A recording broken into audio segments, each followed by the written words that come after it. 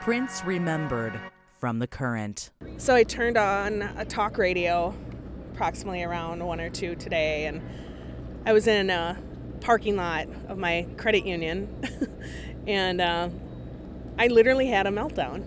I did. Like, I cried, I sobbed like it was a relative.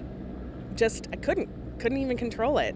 And I'm like, I have to get it together. I have to go in there and do some business. And even standing in line and up there at the counter, I'm like, she's like, are you okay? And I'm like, I just found out that Prince died. She goes, I heard that. Well, she was 21.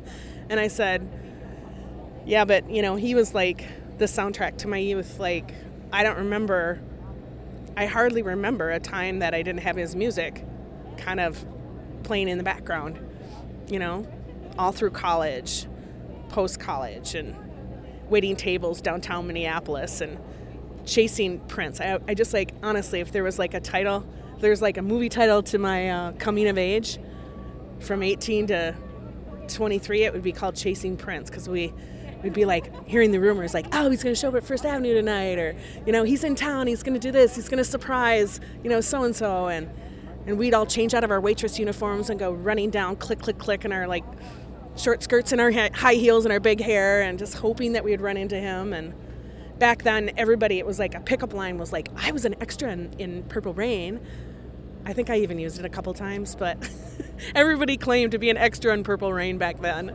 But he just, to me, he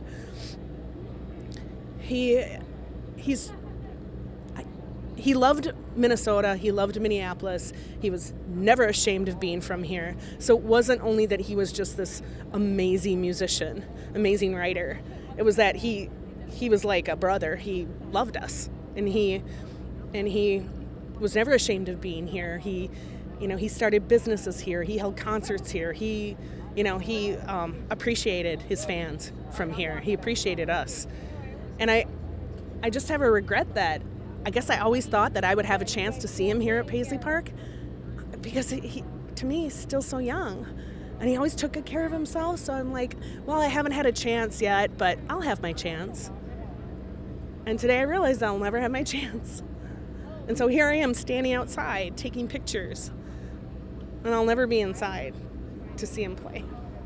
And it's heartbreaking. Really heartbreaking. So I'll miss him very, very much.